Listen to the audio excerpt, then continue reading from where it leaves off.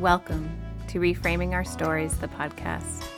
This podcast is about provocative conversations with beautiful thinkers about topics that matter and the stories that have helped them reframe their lives. Grab something cozy or put on your walking shoes and let's reframe.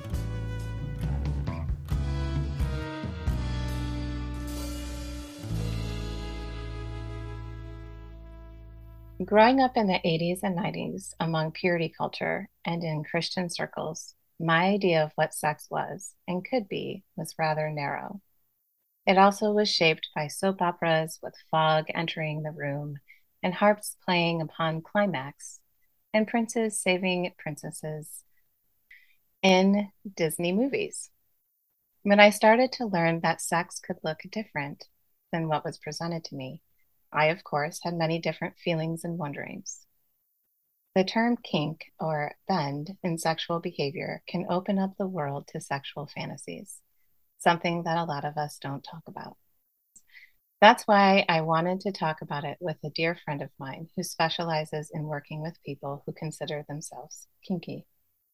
Sean Orpen is a licensed marriage and family therapist, a marriage and family therapist supervisor, sex therapist supervisor in Seattle, Washington.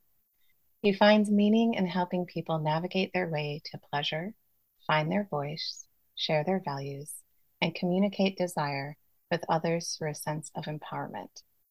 Bodies are meant to be enjoyed and pleasure sought out. He finds meaning in seeing others becoming powerful in their lives. Sean, I am so glad that you're here with me today. Oh, I'm glad to be here, and thank you. It's good to talk to you again. It's so good to talk to you. So thank you for being here and taking on the subject of kink. I think I think about my introductory to kink, right? When I went to school in my 30s to study sex, I really had to deconstruct a lot, especially I think around kink, because I believe kink was introduced to me. You started to hear about it. I started hearing about maybe kinky behaviors or things like that, especially BDSM, right, in college. And just when you see some of the imagery without having a lot of dialogue around it, it can feel very different, especially if you've grown up the way I had and other people in Christian communities, when you're also told that sex can only look a certain Right. way. So, knowing that kink can look different to many people, can you describe what kink is and how it can look? That's an excellent question. I think it really is. Kink is dependent upon the eyes that are viewing it and the person experiencing it. And like for example, when I was growing up in Vancouver, I was listening to this radio show every night, as a younger teenager. And I think the therapist's name was Rona Raskin, and they were like a marriage and family therapist or a sex therapist or something like that, long, long time ago, kind of dating myself. But people were kind of calling in with these questions around their sexuality and kink and kind of these things that they think about or want to try or are fearful of sharing with their partners. And the therapist on the radio show was just like really thoughtful and kind and created a lot of space for them to kind of just explore who they are and what they were drawn to without a lot of shame or judgment. And so I think for me, part of how I view kink is tied into some of those earlier experiences that seemed relatively affirming, right? I think my experience as well, like a lot of people's, comes from, things that you see in the media, pornography, whispers that people may to each other, because kink and sex just in general aren't things that are talked about openly or without some sort of a patina that is kind of like negative or dark or there's all these kind of rules that we feel are attached to the topic. So, but for me, it was a little bit more approachable. So I thought of kink as something that was, curious, experienced by a lot of different people, um, primarily a source of curiosity. I mean, the word kink now that I'm a sex therapist and work with this population a lot, Kink doesn't really have the same meaning it used to because like kink typically means kind of non-conventional sexual practices, right? And that is to some degree tied to um, uh, how religion and how quote unquote tradition defines what is acceptable in terms of sexuality. When in reality, like there's so much variability in how people Right. connect to their own sexuality, share their sexuality with other people, where they find meaning in pleasure and expression. That it's kink is losing its definition because more and more people are feeling comfortable talking about their Mm. sexuality without as much shame, and in that expression and kind of pulling the topic into the light, we realize that kink is just so common that it's no longer non-conventional. Like human sexuality is a spectrum, including the behaviors. And so I like using the word kink with folks because it's something that they can kind of wrap their hands around. It's something that they understand because it's talked about in culture and in media to some degree. And then we kind of work our way out of that definition into like this is how people connect to their kink or their sexuality in all sorts of different ways. It's kind of it's how you're describing it. It's like it's a natural human expression of creativity and curiosity, right? It's just us then giving the permission Mm-hmm. to like extend our playfulness, like how we used to as kids, right? We roamed, we explored, we touched Right. things, we um, discovered things, and so now it's just taking that same kind of playfulness into the bedroom to explore different or out of the bedroom, I guess, right? At the same time. Well, Yeah, I mean, everywhere. Like your sexuality doesn't turn on or turn off just because you are in or out of a bedroom, right? Like your sexuality right. is for those that experience a sex drive, it's a part of who Part of you you. are. And therefore it's with you wherever you go. That doesn't necessarily mean that you are directing your sexuality to people or that you're feeling sexually turned on by other people, but it's a part of how many of us experience the world, and it kind of operates in the background. And so it's the behaviors that we engage in are vehicles for thoughts and feelings and integration and meaning systems that help to organize our understanding of ourselves and the world that we live in, right? And it's kink is really interesting in so many different ways. Like 100 years ago, people could, for example, be having sex with all the lights off, they're not looking at each other. And now, there are couples, for example, that are using blindfolds to have sex, where they're taking away their vision, like one of their sensory systems, to be with each other. And that's considered kinky. Whereas back in the day, it's like that's what you do. You kind of look away and you just kind of do your thing and do the deed. Hmm. It's like a lot of the behaviors that you're seeing right now are like changing definitions for the same thing. Like sex is a Right. vehicle for meaning and for feeling and for connection and self-understanding and self-expression and or release amongst other things. Yeah, I feel like that's what's happening in so many other areas, right, of sexuality in the sexual world is that so many of these things that we talk about have actually been happening for centuries. We're just giving them new labels and definitions to make Mm-hmm. sense of them now, right? Would you agree? In a way. Well, oh, oh no, 100%. I mean, it's my understanding as a child is very different than my understanding as a grown man, and we look back at old experiences, and this is kind of like more of a narrative kind of approach, but like we look back at our older experiences and we re-understand them with the knowledge that we have now, based on the version that we are now, and that's we're constantly as a species trying to re-understand our experiences and to learn from them and to grow from them, whether or not we're conscious of that process or not, in my opinion. And that includes definitions and how we relate to things and what's comfortable, what's not comfortable, and what we want to invite in to our worlds and our understanding in order to grow beyond our own boundaries and borders. Ideally, in a thoughtful, attentive way, where we are choosing a direction as opposed to feeling pushed towards something that we may or may not be comfortable with. Right? Hmm. Yeah. So I feel like overall, though, I mean, as you were saying, right, that Yeah. people are getting, they're participating in these different behaviors that was once seen really kinky, but really are actually fairly natural and people are exploring. But Mhm. there is a subculture portion of people who still have a hard time understanding um, kink or might have a negative viewpoint of that. Mhm. I would say, especially in religious communities. Yeah.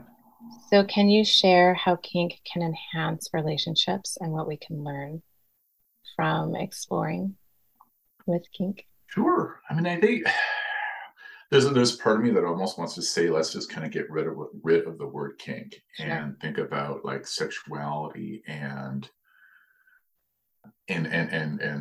integration, meaning like kind of being more connected to ourselves, being more connected to the moment with the person that we are with, being more connected to the Mm, meaning that we are trying to generate, right?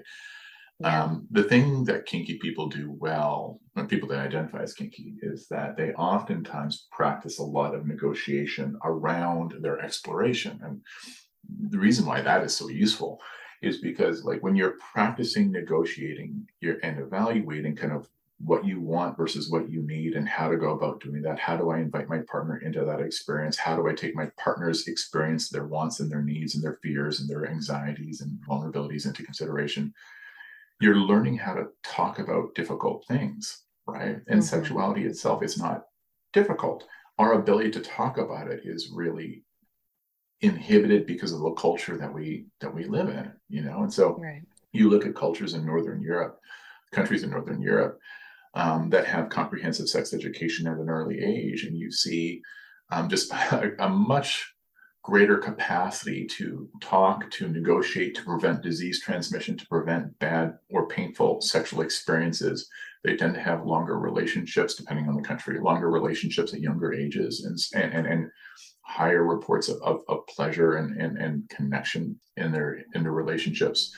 And so that's what that speaks to me is that, like, the more we are able to talk about our sexuality and our fears, our excitements, the things that we're drawn to, being able to talk about what we don't understand but we want to learn about and understand over time, the healthier we are, right? And couples do that with topics that aren't sex, right? Like we learn how to talk about money over time. We learn how to talk with our partners around child rearing and other kind of things over time. We learn how to talk about politics and where we want to be 10 years from now, through trial and error and practice and intentionality, and through kind of seeking out information to help us understand what we need to be fearful of and what we don't need to be fearful of. Hmm. But when it comes to sexuality, that's an area that we really don't, and we don't live in a culture that encourages encourages the view that sexuality, although it can be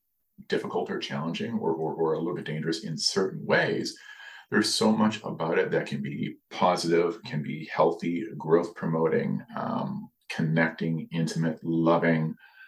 And I think those are the things that we need to learn about and to have more be part of the culture. But I kind of tailed off there, but No. I think back to your question though. I think, like, one of the biggest things that I would think about kink being valuable for couples is that it helps people learn how to explore themselves. It helps people practice exploring their partner's experience.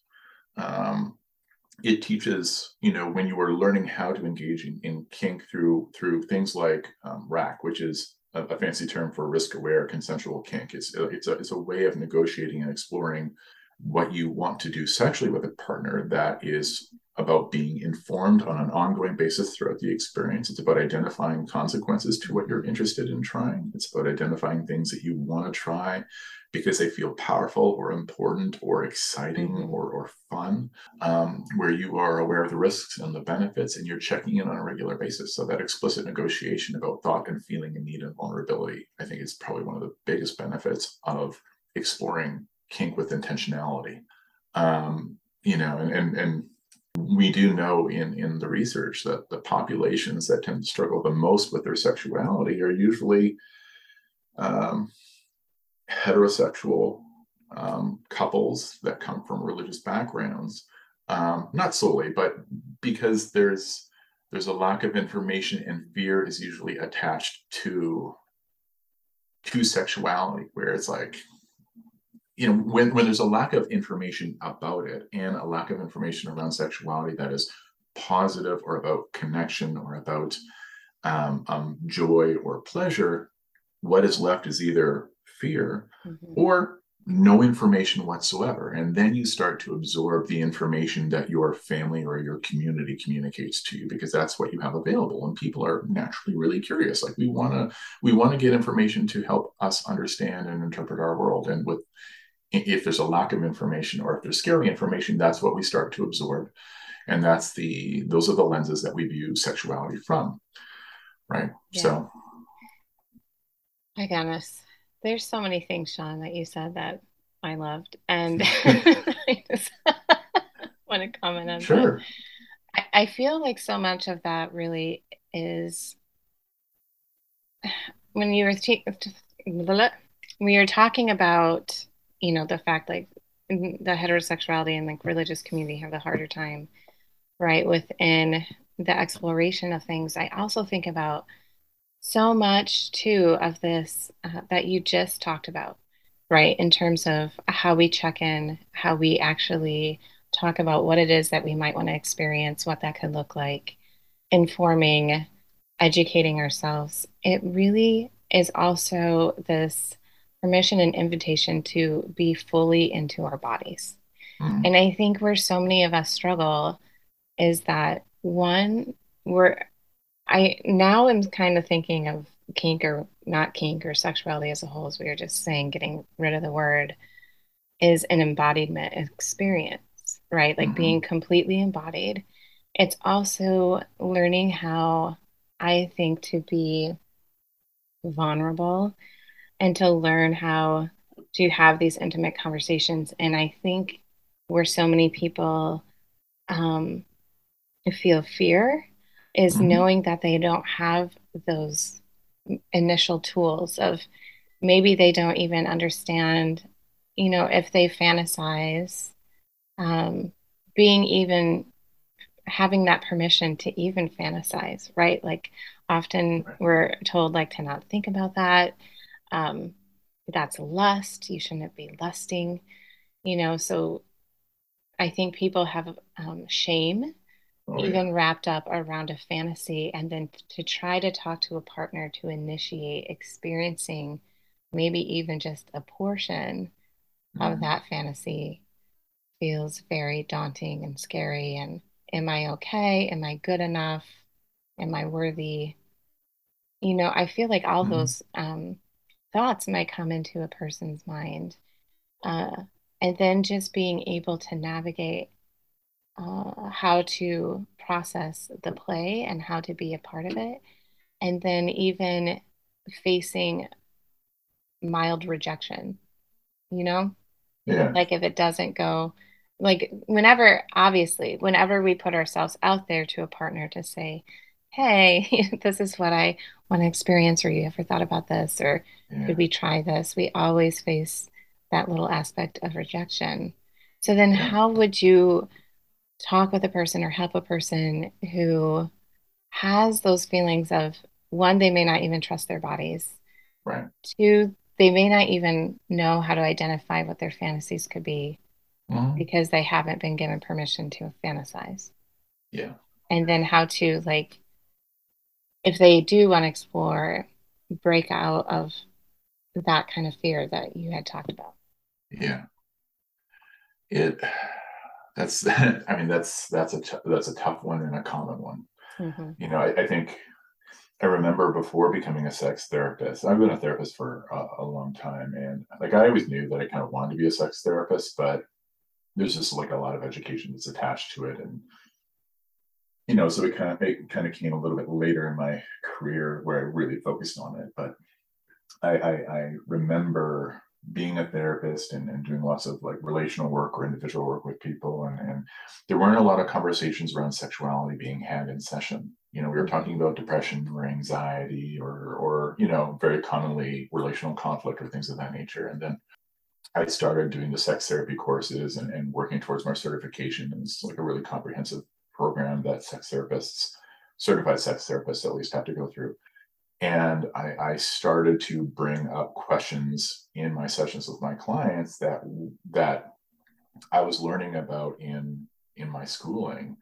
And what I learned about myself was pretty tremendous. And that being that I was unfortunately doing my clients a disservice, because like the minute I started asking questions about like, well, how's your sex life going? Do Mm. you feel connected physically with your partner? When I started asking questions around sexuality and physical intimacy and pleasure, all of a sudden people were sharing information with me that I had never heard before, Mm.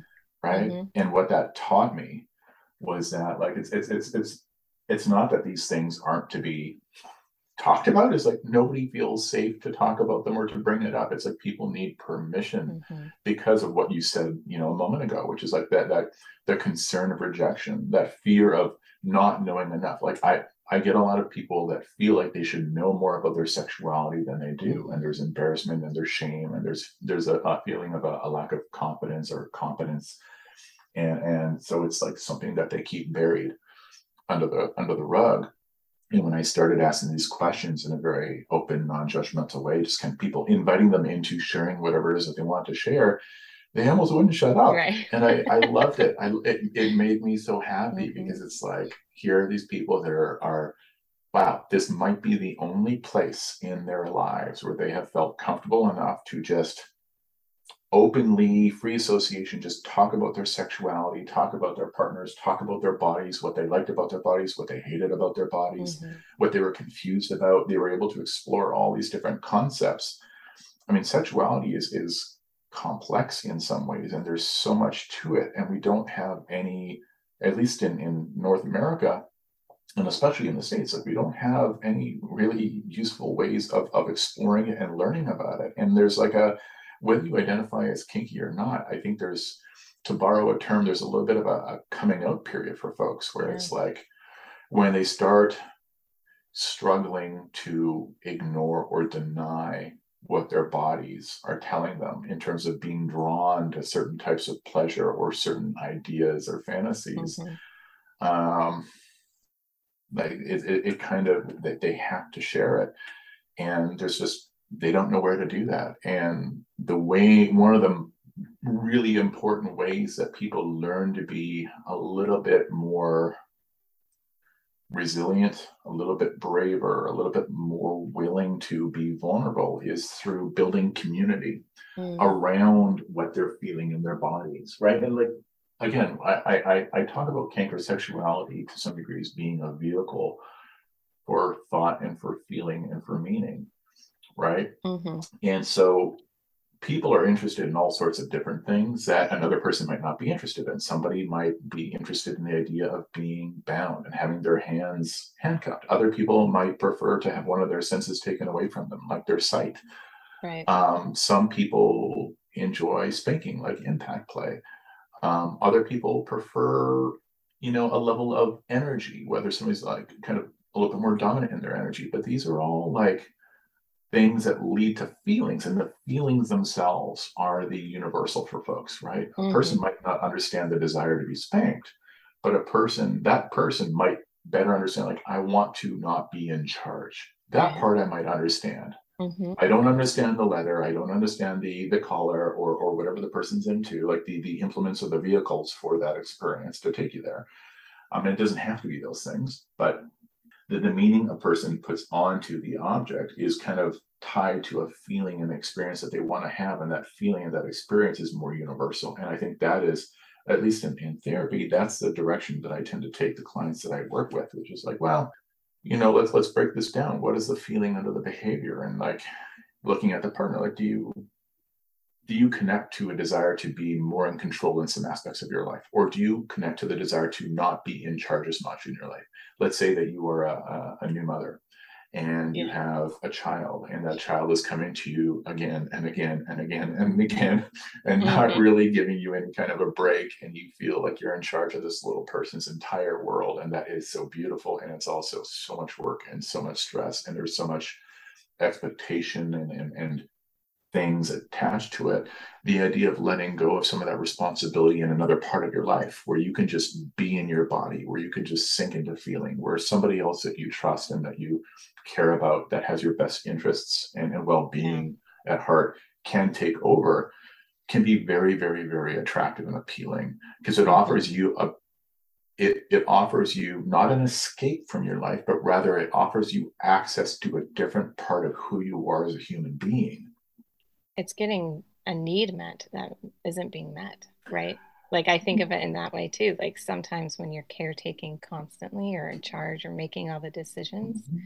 there's an aspect sometimes of, well, I'm not like sometimes I want someone to care for me too, Right. right? Or to ask me how I'm doing. Yeah. And I think in that aspect of having that sense of feeling, not in control or Yeah. having someone dominate you, it's also being like, okay, there's also a little bit of a need for me, like that's how I would think of it, Right. Well, being met. and this is like the funny thing about kink, right? I think how kink is very like, what does kink actually mean? Well, it's such a spectrum. Like you could, for example, say that kinky behavior is like, I am tired of being in control of everything as a new parent. And then turning to your partner, I want you to make the decisions about where we're going to eat tonight or about where Hmm. we're going to go this weekend or what we're going to do just for this weekend. I want to hand that over to you Hmm. because it will afford me the ability to be more in my body and to relax and feel taken care of, Yeah. which is like a negotiation of expectation and power and decision making, which is the same process as somebody who might be much more interested, for example, in leather and collars around the neck, and more formal scripted expressions of dominance and submission, right? Like these are all power exchanges, but they just look different. Like the tools and Different. the implements and the vehicle, it might be different, but like it's the same kind of feeling to varying degrees, right? And that's it's understanding. So this is like another part of your question, like understanding the meaning system of the partner that you have and what they connect to, and being able to access that is and invite conversation around that is really important because like you can still be kinky even though you Hmm. are quote unquote fairly vanilla. I don't like that term Right. being pejorative because every flavor is an amazing flavor. But like, Oh, I love that, Sean. well, but it Every is. flavor is an amazing Well, it Yeah, is. I no. mean, like for some people, looking, eye to eye when they're Yeah, being sexual with their partner is incredibly uncomfortable and very vulnerable, and like that is like a challenge and like discomfort, but like a good thing. right. And for other people, can look very, very, very different, where it involves all sorts of other things, and so it's very much a spectrum Hmm. for folks. There's no such thing as a normal. In a way, kink is not a pejorative word. Normal is a pejorative word because it's not accurate. Right. Well, it's the whole thing too of I think it goes in lines like, for instance, I always have people I define sex, right, in workshops that I do. Mm, When I probably have talked about this a million times on this podcast, but when I work with parents of how to talk to kids about sex, I'm like, okay, define sex. And they have to work in groups. And what we've come to learn and what I talk to them about is we kind of have our own definition of what sex is. The key is to learn how to communicate that, to our partners, to other people, um, and to be able to hear what their definitions are and what does that look like. And I feel like this is essentially a little bit, and you can tell me if I'm wrong, what you're saying around with kink, right? Like, or just our expressions of sexuality, right? It's for the person, yeah. in terms of how we are expressing ourselves and how we want to um, gain access to feelings and have a shared experience with Mhm. another person. And what does that look like? And how can we do that? Absolutely. It's, Right? it's it's it's it's a sharing of self, a sharing of vulnerability, and you know, ideally, and it doesn't always happen this way, but ideally, you are in a relationship where you're inviting each other, if it's a dyad or more, a polycule or a throuple or whatever, but ideally you are part of your intention in sharing a sexual relationship with somebody is having a desire to invite that person to reveal themselves to you in a way where you can help create with them an experience that is powerful and meaningful and consensual and growth promoting for them, right? Like we have this phrase in sex therapy where it's like it's called like the good enough sex model, and like what does Right. that mean, good enough? Like I want amazing sex.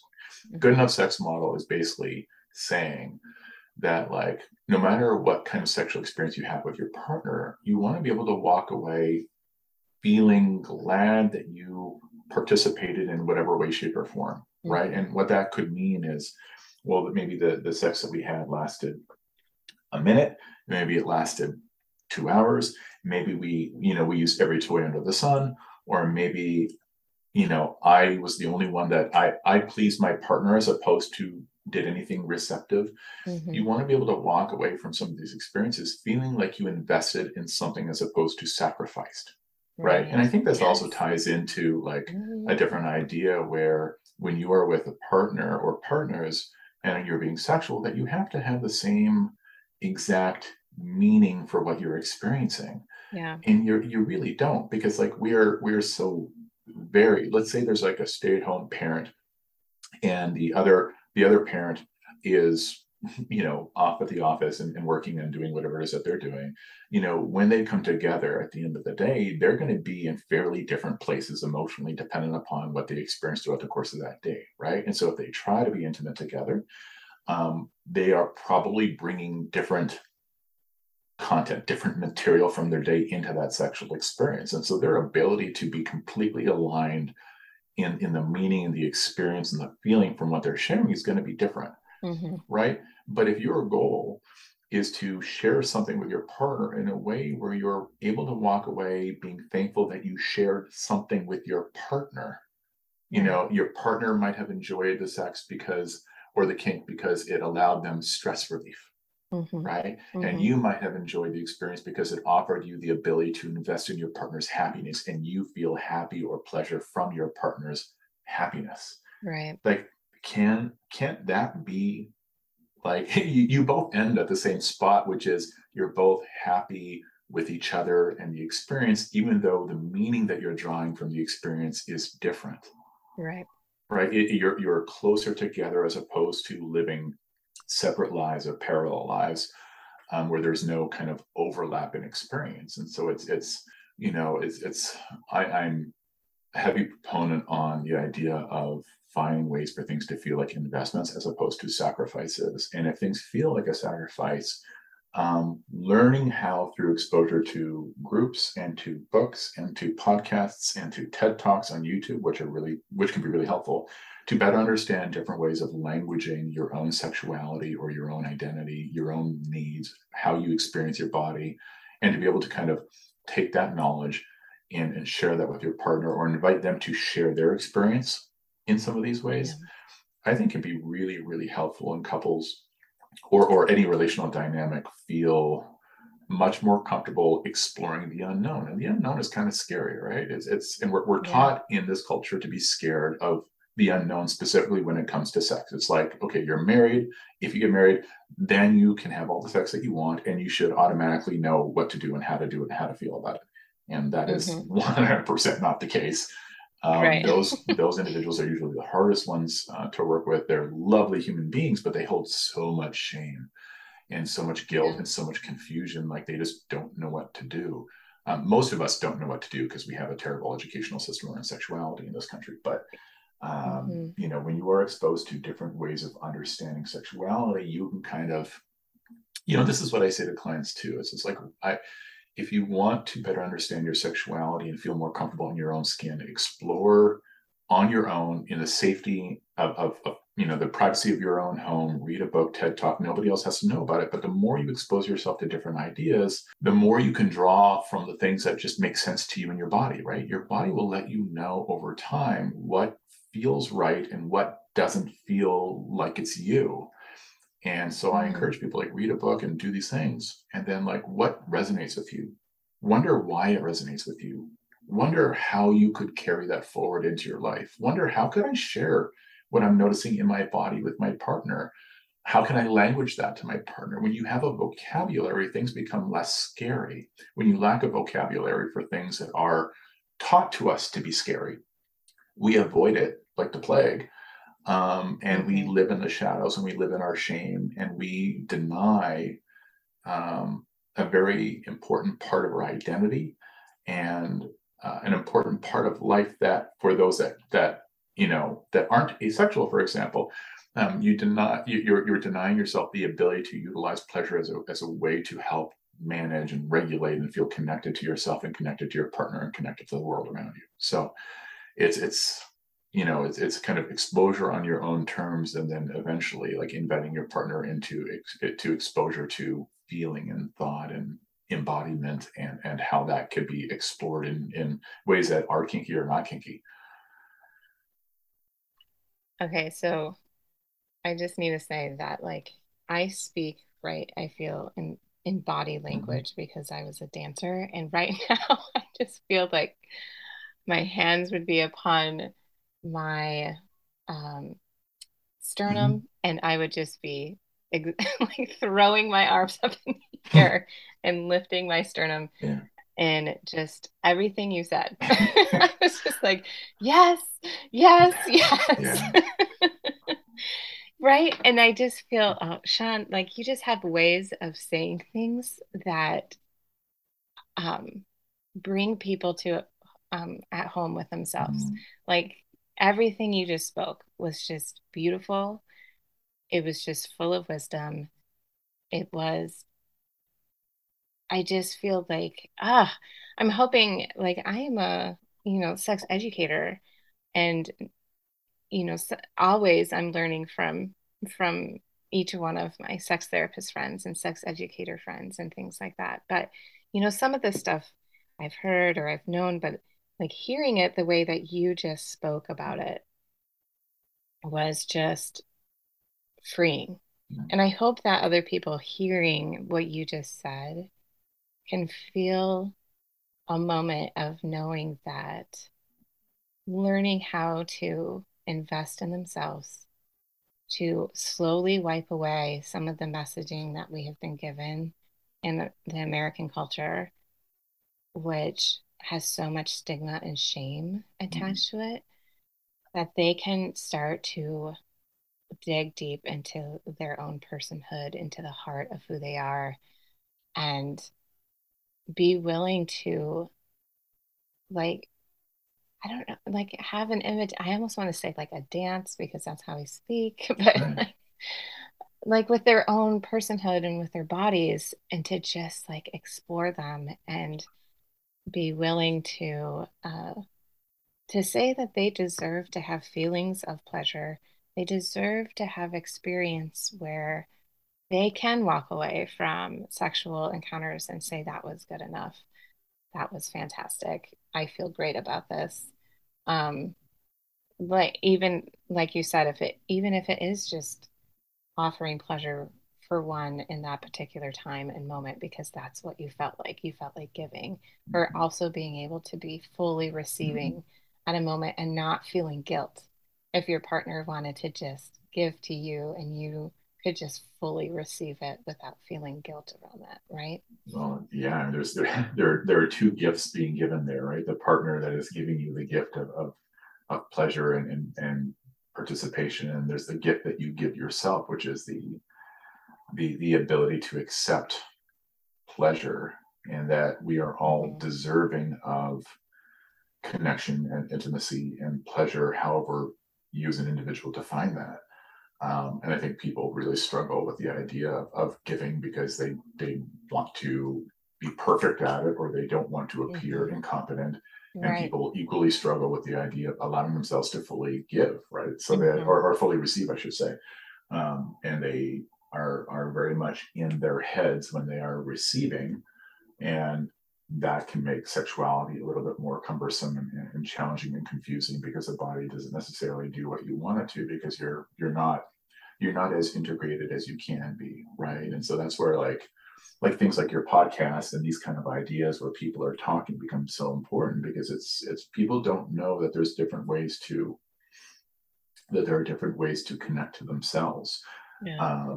in a way that offers, I mean, you use a really powerful word that I really liked a minute ago, and that's like people don't know how to offer themselves freedom, Yeah. right? Our culture isn't able or willing at this point to give that to us. We just don't live in that kind of a society right now. We don't have that Yeah. kind of exposure. And so unfortunately, like one of the steps is for us to seek out information that gives us an understanding of where we could find freedom, right? And the freedom isn't a turning your back on a belief system that you have, or a partner, or a family, or a tradition, or whatnot, but rather the freedom to look at yourself in more than one dimension, Mm. right? And that's kind of, Mm. Mm-hmm. there's this kind of idea, and I'm going to completely butcher it because I haven't read the saying in a long time, but I think it was Carl Jung who kind of talked about this idea where we are born into a family and a system, a belief system, a meaning system, and your identity is heavily influenced by what you're absorbing around you, and that includes all the strengths of the family that you're a part of, in the culture, and the community, and the towns, but it also includes all their limitations as well, right? And one of the tasks in becoming an adult is learning where all of those things end and you begin, Mm-hmm. right? Where as an adult, we start to confront these feelings inside of ourselves where some of the beliefs that we were taught don't feel right. Like they don't resonate to our bodies. There's just something that doesn't make sense. It doesn't feel like it's helping us grow. And it's not because people were necessarily malicious or intentionally trying to harm or limit or damage. Mm-hmm. But because you don't know what you don't know, and you only teach what you know, and sometimes what you teach is unintentionally limiting to the next generation. But as you get older, you recognize, most people start to recognize that there's something we're not sex related, going on that their body just doesn't jive with. And that's where we start to differentiate from the belief systems, right? Like, what are the things that I grew up with that I want to keep because they are meaningful, they are valuable, they make me feel healthier and happier and more whole, they help give me direction, they help me share myself with my partners and my friends. Yeah. But also, what are some of the ideas, some of the concepts, some of the feelings, some of the things I'm storing in my body because they were there when I was a kid and I didn't really have a system of thought. So they're stored in my physiology, in my body, in my pelvis, in my chest. How do I recognize those feelings and give myself permission to release them, the freedom, right? To Mm-hmm. release them in order to make space for my adult life, where I'm a blend of where I came from, but also a blend of the experiences that I'm choosing to have that shape my identity as an individual separate from my family system. Right. Ugh. That just instantly reminded me of when I went off to college. Mm-hmm. I grew up uh, in high school where I was the goody two shoes. Like, I mean, I got along with many different types of people. I was like Yeah. a really nice girl. People kind of referred to me as like the porcelain doll. I felt like people naturally wanted to protect me. Mm-hmm. Um, and I, felt like I had to continue to play that role because that's how people saw me and that's what they expected, right? Yeah. And I purposely then went to college 6 hours away where I knew absolutely nobody. Mm-hmm. And I have to tell you, those were still some of the two best years of my life. Because Yeah. I ended up transferring at one point, which that's another story. But those 2 years at that college was a time, just like you had talked about, it was like the shedding of skin. I was able to like step out of that porcelain doll kind Yeah. of world that people had created for me and to get to really feel who I was. And I was able to connect to myself in a way that I hadn't. And I felt that sense of being free. And then I also then ended up creating some of the best friendships I've ever had from um, being able to live into myself and making then genuine connections from that place. Mhm. And I think too, we still get, um, you know, for me as a parent, I also have found like when just as I feel, we go through these different stages of life where we start to kind of live more into who we are, but then other things might happen and we discover more things, right? And that's the same of I at 26, I thought I was like this wise sage. I've Don't we learned all? so much. I can Yeah, teach don't. you so many things, right? Oh yes. I have all the answers because I've collected all the experiences. Yes. Oh, I'm okay. like, Yeah, that's I know we'll see about I that. my life will continue to flourish. I will continue to learn. And then Yeah. I like got married and then I had kids and then I immediately was like, well, I don't know shit. Like, right. And you just enter in these new moments, like new career, new spouse or whatever, like Mhm. these different things. And I find that either our family system creeps back in or we Yeah. get put into these other sort of boxes, which then also inhibits the way of being able to fully connect again to ourselves and explore the way we want to and like sexually. So I feel like as well, like it's important for us to remember that this is a constant kind of journey of tapping into these moments and that we can have those moments and we can experience these things. And sometimes it might change again, right? Like, Well, you know? yeah. It's I hear fitness people saying going to the gym is like a gift and like that's your reward. And I'm like, those people are idiots. But you know, but at the same time, like I get it because like when I do go to the gym and I'm done, I feel pretty amazing afterwards, even though I'm exhausted, I'm tired, I've kind of put my body through the ringer and all these other things. Like the motivation to do it is difficult. But after the fact, when you've Yeah. chosen to do something a little bit more challenging, there is a there's an identity. The outcome from that is that you have added to your identity. It reveals something to you about yourself because you chose it, right? Like Hmm. suffering that you experience that is not of your own choosing is just suffering, Hmm. and that is Right. often intolerable for people. And some people have really horrific stories, and so there's a lot of suffering out there. But I think to your point, and as I'm thinking about like, well, oftentimes I'll have clients ask me like, how long am I going to need to do therapy before I, feel better, or how long do I need to keep doing this when I'm done therapy? And the answer is like, it's not a matter of how long. It's like, what is the path that you want to walk? And the work is to continue to choose the path, not the outcome, right? And so, Mm. you're talking Yeah. about this, and I'm thinking about my own experiences, and like one of the things I'm constantly trying to do, and yeah, I personally feel like I fail at it frequently, is like being in my body. I grew up in a home that was, a military home, 3 generations of military. Loved my Hmm. parents dearly. It wasn't a place where there was a lot of emotion that was kind of discussed or accessed, and you learned how to kind of work and how to move through difficulty and kind of like disconnect from the difficulty and just kind of get through it and succeed. And then I picked a career where, you know, lots of education, licensure, certifications, all these things that are very intellectual endeavors, and that exercised one part of who I am as an individual, but that didn't necessarily help me kind of get into my body. And so like I know for myself, my forever life's work is about Hmm. practicing staying connected or reconnecting when I disconnect from my body, right? And so when I go to the Hmm. gym, one of the things that I love to do most in my life is to go hiking by myself in the wilderness. I did a hiking trip down to Patagonia. I hike every summer when it's not pouring down rain here in Seattle, because it's difficult, it's painful, and I usually collect a rock from the top of every mountain that I go to because I want like a symbol of Oh, cool.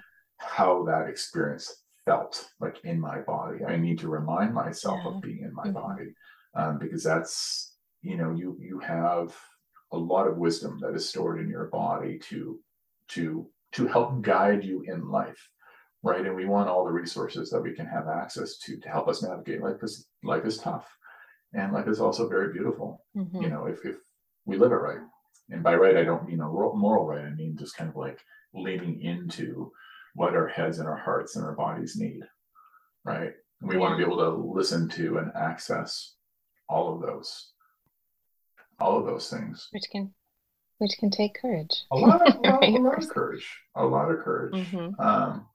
But when it's something that you choose, you start to more often than not see yourself as somebody that is courageous, somebody that can choose a path that does not look easy or does not feel easy, but that difficulty, whatever it might be, won't wipe you out, right? Won't annihilate you. Yeah.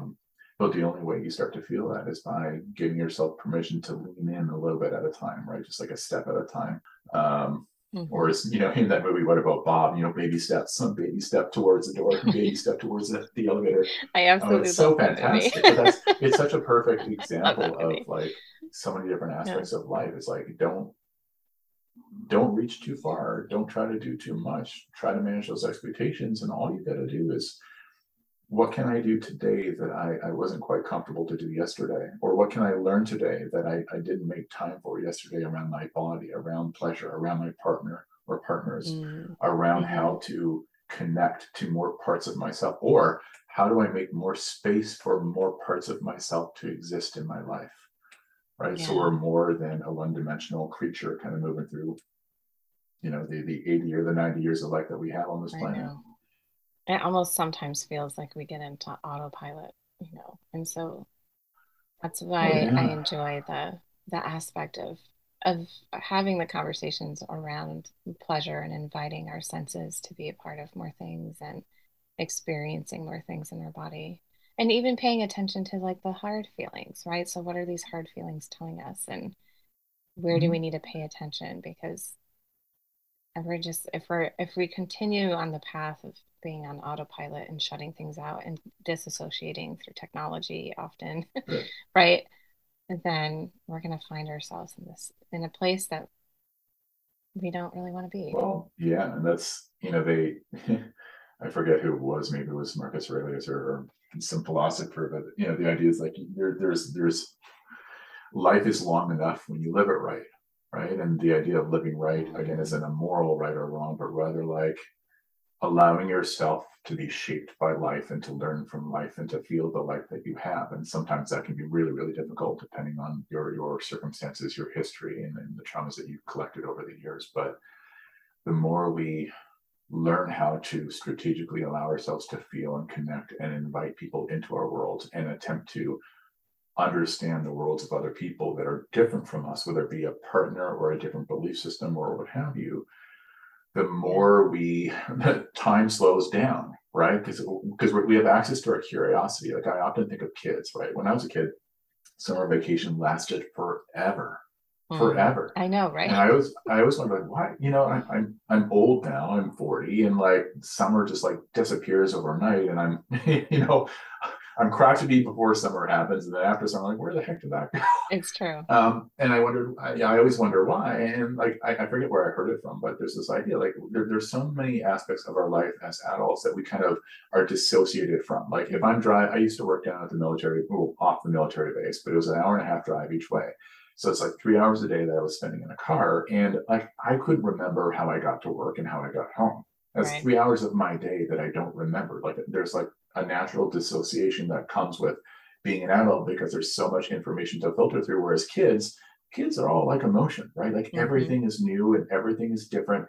And so they are absorbing every ounce of it. They are living a slow life because everything is new. And therefore, like time seems to go on forever and summers last forever. And I think and this ties into what you were saying, part of like what I encourage people to do as adults is like, what are ways that you can where do we lose time and where are we inefficient with our time so that you can have more availability to invest and experience the world that you're living in or the world that you want, Yeah. right? Because if you're watching 4 hours of TV at night, like sometimes we need that escape because work is so stressful or life is stressful or we're in an unhappy relationship. But you're also spending 3 or 4 hours a day completely disconnecting from your body. And the more you practice something, like we know this about orgasms, right? Like the more you practice having orgasms, the easier it is to find them.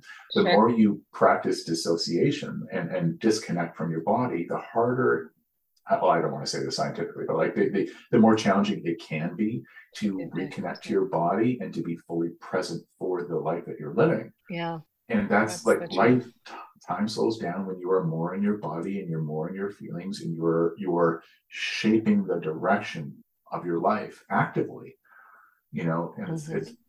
it's a lot of it, I think. I feel like I mean, I'm going to 100% say that I have become really good at disassociating. Disassociating. It's something that I've done. It was like something I did since my childhood, but there's times I see myself as an adult also doing it again with like the Netflix or just mindlessly looking at my phone or things like that. And so I'm actively trying to change that behavior. And, one of the things I start doing is going to this thing called Clay Lab where you just work Mm-hmm. with clay. And I'm telling you, I am terrible at it. I make subpar pieces. I make pieces that you think like a kindergartner brings home and you're like, oh, that's so cute. You Yeah. know, Yeah. um, but I find so much joy in it. And I think it's because I'm giving myself permission to Mm-hmm. just be with what does it feel like to manipulate and play with this clay and what can you do with it, whether it makes a piece or not, but just Yeah. being with my senses. And it's just the most relaxing thing. And now I bring my son with me and it's a way that we have bonded. So it's been Mm-hmm. wonderful. It was beautiful. There's Yeah. two things I want to, I'm going to come back to, and then we're almost out of time, which I cannot even fathom. So I want to bring back also the concept of vanilla, Yeah. which we had talked about, because I feel like there is an element of like, especially I want to say in today's society, as we are starting to talk a little bit more and we have, educators on TikTok and Instagram, and we're learning about the world of kink or whatnot. Yeah. There's kind of like two things happening. And I feel like there still is maybe a little umbrella of shame that can reside in people starting to learn that they're kinky, or then people who are embracing the world of kink, looking at people who might feel, as we had said, vanilla, which we don't like the term, um, and then feeling that maybe they're not as adventurous, and then having this kind of feeling of, you know, feeling I'm just going to say this, whether people believe this or not, or like in quotes, uncool or Mm-hmm. something. So how do we uh foster feel or not foster? How do we care for the feelings of the shame that people might be feeling around these two things? Does that make sense? Did I make sense in any of Yeah. Yeah. I mean, I mean, you're there. There's two. I guess there's two directions that I could take that. One of which is like on the social level, and one of which is like in the relational level. I think like it's much easier on a relational level than it is on a social level. that? Hmm. Relationally, like in a relationship with somebody, it's we choose partners because there's a saying that like we choose people that are similar to us initially, and then what keeps us together is how we manage our differences, right? Mm-hmm. And so like part of it is initially finding somebody that kind of is similar to us in some ways. I mean, sometimes you don't know that you're kinky until later on in life, Right. but finding somebody who is somewhat close to who we are. But then, like, there's this other piece of like, how do we want to handle our differences in a way that will allow us as a couple or as a triad or whatever to be more successful long term, Yeah. right? And we do know that, like, from John Gottman's work and Sue Johnson's work and a bunch of other folks, that the way that you handle differences and be able to handle differences with curiosity and openness and validation, even when you disagree with some of the things that your partner might be wanting or needing or saying. Those are, if you have a recipe to have difficult conversations in a way that feels valuing, you can figure out compromises and middle grounds for almost anything. And I think that's like the big part. Like, what is your intention when you're in a relationship with a partner? Is the intention to try to make them become you, Yeah. which defeats the purpose of being with somebody different from you. Right. You could have a roommate that's exactly like you and you don't have to worry about anything. Um, so like being intentional with why you are choosing the partner that you have and being thoughtful each morning of like, I want to choose my partner today. And in choosing that partner, I'm not just choosing how they're similar to me, I'm choosing them because they have value in the difference that they bring to the relationship. Mm-hmm. Right. And we know from Mr. Perel's work, like couples that do well are couples that kind of have a blend of some sort of, they have the safety and security and predictability that brings about like attachment and care and concern and investment, like all these kind of like ooey gooey good stuff. But these are also relationships that allow for there to be novelty, adventure, change, difference, variance within a relationship. Like that difference is honored because what that brings is a continued sense of growth. Now you can have so much security that you basically feel like you're partnered up with like a family member, and it can be totally de-eroticizing, or you can have so much Yeah. change and so much variability with none of the safety to where you just don't feel safe enough with your partner to ever want to be sexual because it just feels too risky. And so like it's different for every person, but you want a little bit of both and you want to encourage both. And so the couples that I see that do well with sexuality and navigating some of the shame are couples that learn how to understand where their shame comes from individually. Mm-hmm.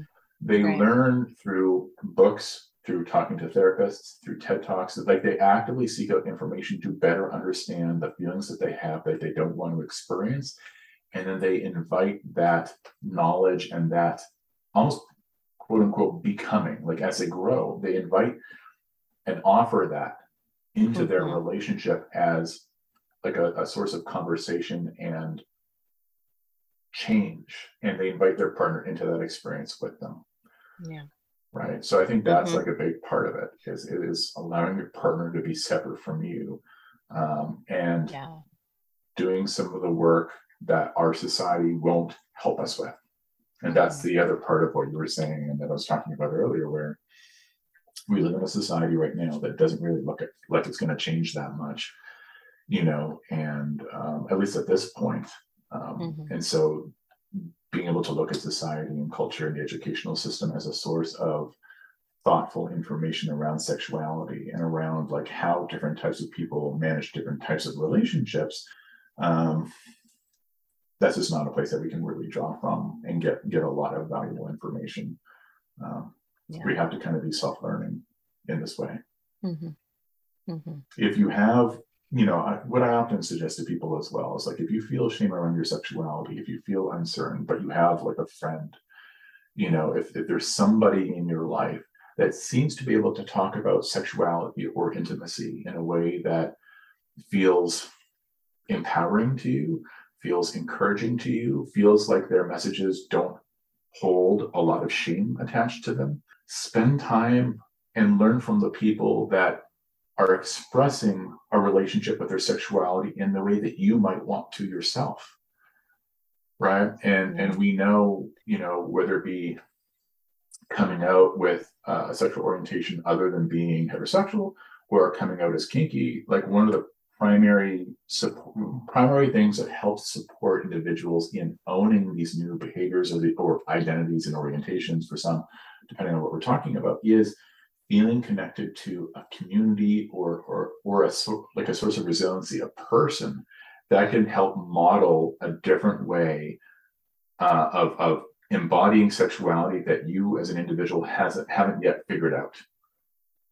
Right? Mm-hmm. It's that idea that we to some degree we become like those we surround ourselves with, and so if you're surrounded by people who are super negative about sexuality, about intimacy, are super shaming, are super kind of guilt, infusing guilt into sexuality that return, you're not really going to find an ability to feel safe enough to explore yourself. But if you're around people that, even if it's just one person who is a little bit more confident or comfortable or positive around sexuality, be around them, ask them questions, learn from them, look at the way that they use their body and their words and their thoughts around sexuality about themselves, their partner, or their community, and see how that fits into who you are and what you can kind of adopt and integrate into your own way of Right. looking at yourself and in engaging other people. And that's like a great way to slowly shed shame over time.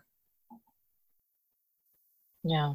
And that's like the positive, the positivity of uh, the internet, right, where you can actually even find groups on there who have similar Mhm. interests, right, as you and start conversations in Yeah. those spaces too. Yeah, I mean, the last thing that I would suggest too is that the internet, as wonderful as it is also like a cesspool of bad ideas.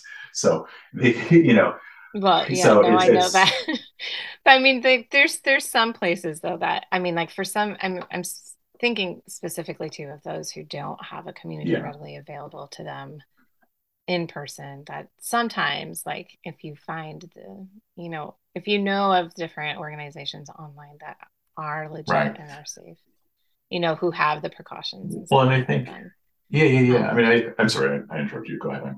My apologies.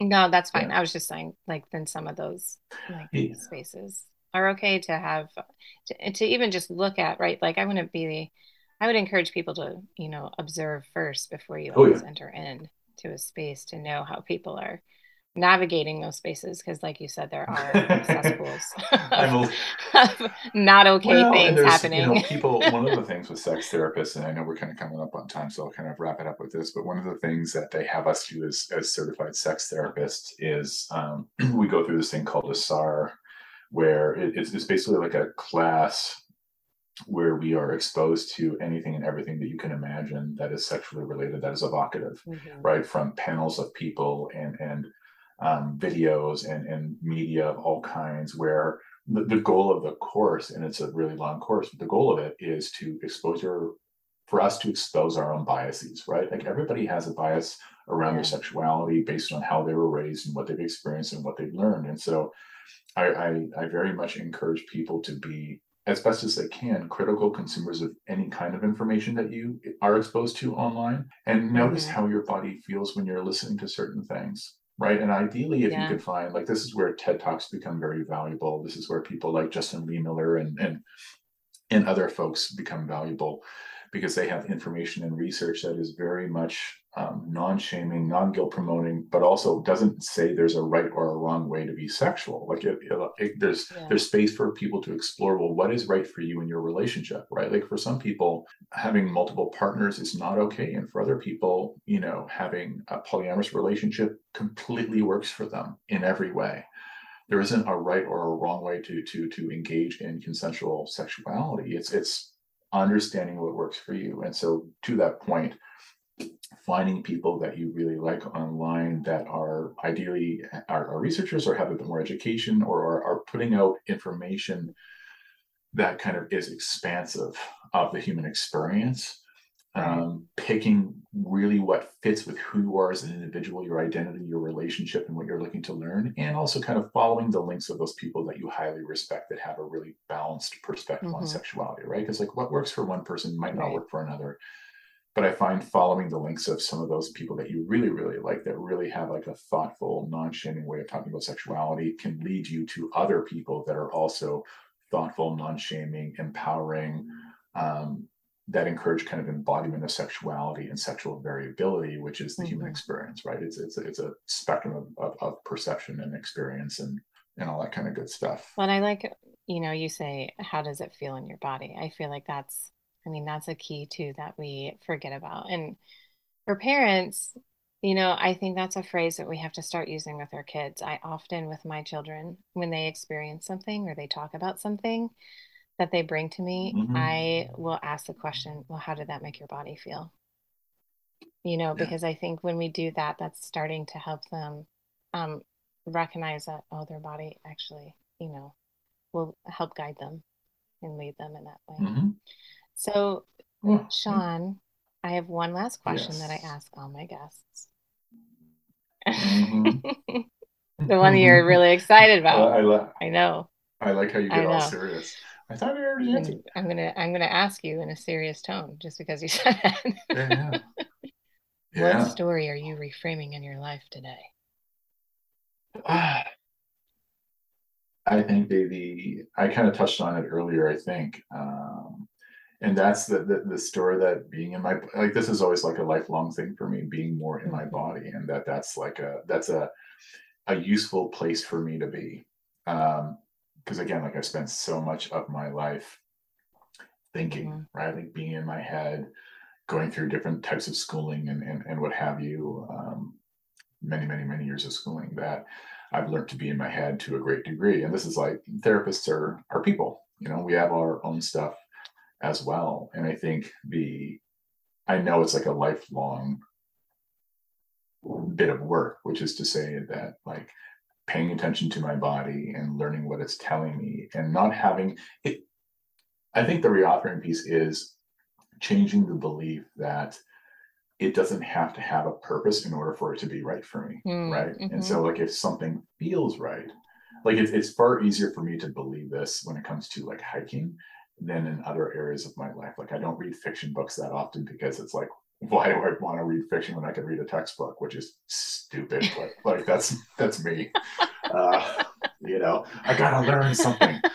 But no, it's like, I hike because that's usually one of the places where I feel the most connected to my body, the most integrated as like a complete individual, not living in parts and pieces. And Yeah. the longer you live, the more you learn to live in parts and pieces in order to manage all these conflicting or different expectations, right? Like, there's the expectations that I have at work, the expectations that I have in my relationship, the expectations that I have in my family of origin, and all these different places. And so there's a lot of different ways that we have to show up. But ideally, we want to show up in all these different places more integrated and more whole and more uniform, right? Where we don't, as they say, like, context shift, where we're becoming different people in different spaces. Mm-hmm. And so when I do things like hiking, when I do things like get massages and actually use my health insurance as opposed to just not using it, Right. when I force myself to be more in my body, I'm a healthier human being. I'm a Mm-hmm. more well-rounded emotional human being. And so the reframing is, it doesn't have to have an achievement or a defined outcome in order for it to be useful for me. It is useful if my body is telling me something and I'm recognizing it and I'm trying to give it space to be explored, Mm-hmm. right? And that's a recent experience. Is like, I'm in a relationship with a with a massage therapist, and very much in her body. And every time I go into her space, it's just, I instantly feel so relaxed. Like, everything Mm. in her home is curated in such a way to where it's about being in your body, feeling particular feelings, and it's so comfortable. And so I started to kind of like adjust my own design in my home to stimulate the kind of feelings that I want to have for myself. And so this kind of ties back to what you and I were talking about earlier, which is like, the reframing never stops, because every year of life has a year of new experiences Mm-hmm. that we can use to shape how we live if we give ourselves permission to learn from what's happening in our heads and our hearts and our bodies and our spirits, right? Right. So the reframing is, this doesn't have to have an outcome that I can predict in order for it to be useful. Sometimes the utility is in the acknowledgement of the feeling and allowing the feeling to be there without changing it. Right. That's my thing. Well, I think that's wonderful. It That's what we need, feels right? good. Well, yeah, yeah, I think so. Ah, It works for me, so that's the important part. yeah, no. I mean, I as a dancer, right, like I used to, I feel like always be in my body. And I think, to be honest, like becoming a mom and having just a lot of different responsibility and wearing lots of hats and Mhm. um just the demands, right? Uh, I have forgotten her. And I feel Mhm. like that's something for me. You for me, I understand the world when I dance it. Mhm. Even, I mean, my inner world, even. And I have had a lot of grief. I think, when I was 25, I had a knee injury that really changed the way I interacted also with my body. And then shortly after, became pregnant and things. And now my body, like I do a plie and my knees crack, and it's Yeah. like, It's you're just like, like, oh, well, oh. that's that, well, beautiful. I didn't know I made music too. And so there's just like this element of grief of not being Yeah. fully embodied. And Yeah. so I'm finding my way back to that as well. So Mm. Sean, you also, people are gonna, I know for a fact, after listening to you are going to be like, I'd like to receive therapy from this person or know more about them. So you have a center in Seattle. Do you want to speak quickly about that as we wrap up? Sure. I share a group practice with my amazing business partner, Mia Fine, and our group practice is called PNW Sex Therapy Collective. And the idea behind it is we wanted to create, because there isn't a lot of, there weren't, when we started it, there weren't a lot of sex therapists and practitioners in Seattle or Washington as a whole. Very, very few people actually. And we wanted to have something there that was accessible to the community, that was a little bit more Mm-hmm. substantial than the odd therapist here and there. And I think there were probably, I think like 15 when I got certified, 15 people in the entire state that were certified. Oh, So wow. Yeah. we created this collective, and we call it a collective because we want it to be a group of individuals who have different approaches to therapy, that bring their own authenticity and identity to the work, but are people that are wanting to become really strong trained professionals that are on their way to certification and what have you. And so we have a lovely practice with 10, 10 providers now, and we're kind of slowly expanding a little bit more. And we're serving the community and the broader state as a whole. And we are kind of working with putting on trainings for therapists to become more sexually competent, because most therapists don't have any training in sexuality beyond physiology, which is really, really sad. But it's the Yeah. truth, which is why we want to be looking for certified or people that are trained to be certified sex therapists. But we also put on kind of trainings and events for the public who are not therapists to better understand sexuality and ideas and concepts and things of that nature, so that people can learn how to let go of the shame in their lives and kind of embody the sexuality that feels right to them. So that's kind of our little baby. Um, Love doing it. That's awesome. Yeah. Yeah, you're good Yeah. at it. I know you're good at it. Well, thank you so much for joining me today, Sean. I appreciate it. Thank you. I always love connecting with you and hearing you talk. And you're incredibly wise, and just I think it's there's so much need for people to hear thoughtful, kind, um, curiosity around sexuality, and you definitely offer that as a friend to me and to our group of misfits. But also I think too, you know, Our the group of conferences are misfits. super, the conferences are so fun. But also I think just like the community as a whole is very, very lucky to have you producing these things, because there's just not enough people that are providing this kind of knowledge and this kind of space to explore what sexuality could be without telling people what sexuality should be. It shouldn't Yeah. be anything other than what you want it to be and need it to be, in my opinion. And I think you offer a lot of space for people to figure out what works for them in a very loving way. And that's always something that I appreciate about you. Oh, well, thank you. Yeah. Yeah. This is fun.